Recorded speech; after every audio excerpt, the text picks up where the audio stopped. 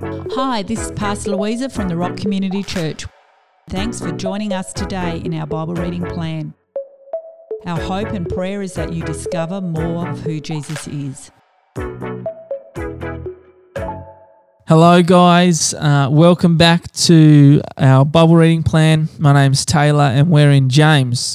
And today we're up to James chapter 3 and it is titled The Power of Your Words. What a great statement. There's been a whole bunch of time where we have said our words don't matter, sticks and stones, you can fill the rest in, but we know that words do hurt and they have power.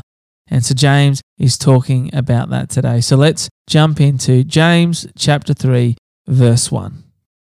My dear brothers and sisters, don't be so eager to become a teacher in the church, since you know that we who teach are held to a high standard of judgment. We all fail in many areas, but especially with our words. Yet, if we're able to bridle the words we say, we are powerful enough to control ourselves in every way.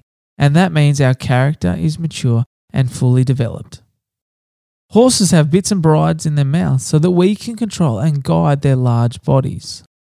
And the same with mighty ships. Though they're massive and driven by fierce winds, yet they are steered by a tiny rudder at the direction of the person at the helm. And so the tongue is a small part of the body, yet it carries great power. Just think of how a small flame can set a huge forest ablaze. And the tongue is a fire. It can be compared to the sum total of all wickedness and is the most dangerous part of our human body. It corrupts the entire body and its hellish flame. It releases a fire that can burn through the course of human existence. For every wild animal on earth, including birds, creeping reptiles, and creatures of the sea and land, have been overpowered and tamed by humans. But the tongue is not able to be tamed. It's a flicker, unrestrained evil that spews out words full of toxic poison. We use our tongues to praise God our Father, and then turn around and curse the person who was made in His very image. Out of the same mouth we pour out words of praise 1 minute and curses the next. My brothers and sisters, this should never be. Would you look for olives hanging on a fig tree or go to pick figs from a grapevine? Is it possible that fresh and bitter water can flow out of the same spring? So neither can bitter springs produce fresh water. If you consider yourself to be wise and one who understands the ways of God, advertise it with beautiful, fruitful life guided by wisdom, gentleness. Never brag or boast about what you've done, and you will prove that you are truly wise. But if there's bitter jealousy or competition hiding in your heart, then don't deny it and try to compensate for it by boasting and being phony. For that has nothing to do with God's heavenly wisdom, but can best be described as the wisdom from the world, both selfish and devilish.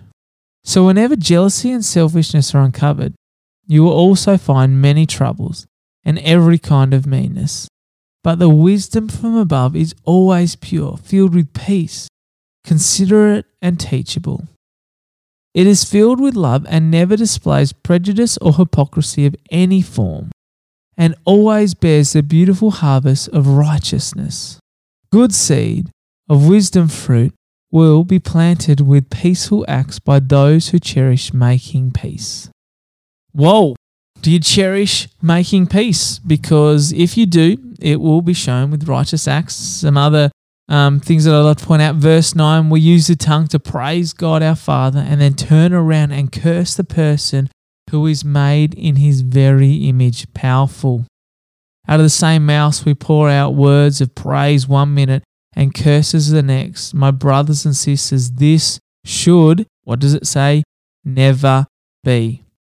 Well, let me be the first to say I am guilty of this. My mouth has not always used praise and no curses. I have not been able to fulfill that, but it is the call. It's the call of my life. It's the call that Jesus has on my life for me to get to that level where I am living to a standard where that is never happening, that should never be.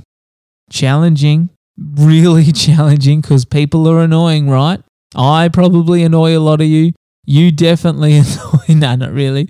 But it's a challenge. So how about we pray, because I don't know. I don't know about you, but I need the Holy Spirit to help me do this. So God, we offer our lives to you now. Wherever we find ourselves, at home, having breakfast, lunch, dinner, anywhere in between, we offer our lives to you, God, and we want our mouth to breathe life, to talk life, and not be praising and cursing in one breath or another. We don't want bitter water to be coming out of the place where we're supposed to have pure water. And so Holy Spirit, work in our hearts, work in our minds, work in our lives so that we can bless those around us and we can be your hands and feet and your mouthpiece here on earth. Guide our tongues, Lord. Help us speak life over people. Honest, pure, beautiful, authentic life over those around us. In Jesus' name we pray. Amen. Thanks for joining us today in our Bible reading plan. Don't miss future episodes. Click follow to subscribe and share with a friend. Have a great day.